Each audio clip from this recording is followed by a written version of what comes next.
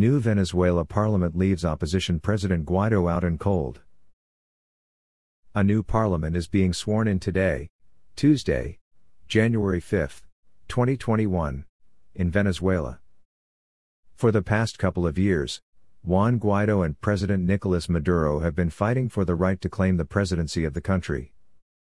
On January 23, 2019, Guaido proclaimed himself interim president. This bold step marked a turning point in the political crisis and recession hit Venezuela, causing protests against Maduro as Guaido's popularity soared to around 80%. Maduro, however, refused to cede, and the standoff continues to this day.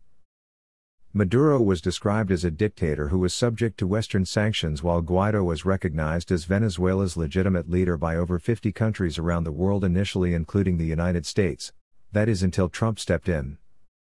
Trump openly stated that he did not have much confidence in Guaido, even as his own administration, including Vice President Pence and Secretary of State Pompeo, invested a huge amount of energy in supporting Guaido.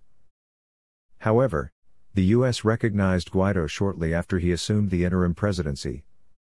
Of the 277 seats in parliament, Maduro allies won 256 after last month's legislative elections were boycotted by main opposition parties led by Guaido. Maduro retains the support of Venezuela's powerful military and every branch of government that was able to exercise actual power. Only the National Assembly was beyond his grasp, until now.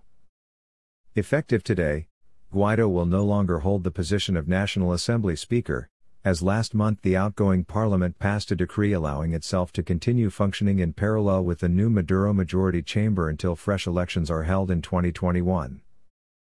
This morning, before the swearing-in ceremony, lawmakers arrived at the National Assembly building carrying pictures of South American revolutionary hero Simon Bolivar and late socialist President Hugo Chavez. According to a statement made by Benigno Alarcón, director of the Center of Politics and Government at Venezuela's Andrés Bello Catholic University, he does not think this duality of power will continue for much longer. He added that Maduro has control of the country through force and a firm grip on all state institutions, which means he could use COVID-19 restrictions on movement to ban any possible protests against his rule. Guaido's opposition mobilization is losing power. Despite the large number of opposition protesters from 2019, a referendum-style consultation he called in December for people to condemn the December 6 vote and Maduro failed. Now, as Democrat Joe Biden is set to be inaugurated as the new President of the United States, it remains to be seen what will unfold as far as support for Venezuela from America goes.